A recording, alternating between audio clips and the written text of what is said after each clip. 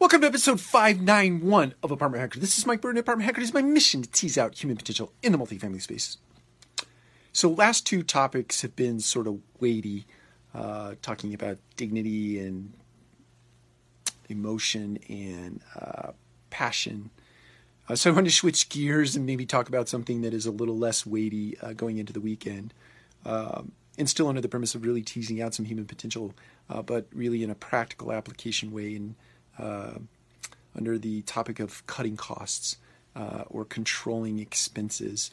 And one of the ways, Peter Drucker is just an absolute business hero of mine, and I've done just a lot of reading, a lot of deep research into understanding his principles and philosophies about business, and I'm a wholehearted believer in a lot of the things that he teaches and preaches, or he did. I teach and preach. And one of those is in the way of cost control or cost cutting. One of the questions, practical questions that he would ask himself, or he would at least give guidance for people to ask themselves, is going through a list of expenses, asking yourself the question, would the roof fall in? In other words, would your business completely stop or stall in a significant way if you cut this particular item, or if you reduced the amount of resources that are going toward that particular item?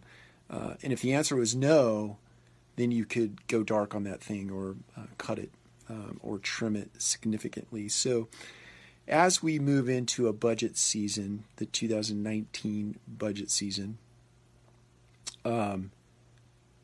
get yourself in the mindset of asking yourself a question along the lines of, would the roof fall in if we stopped doing this thing?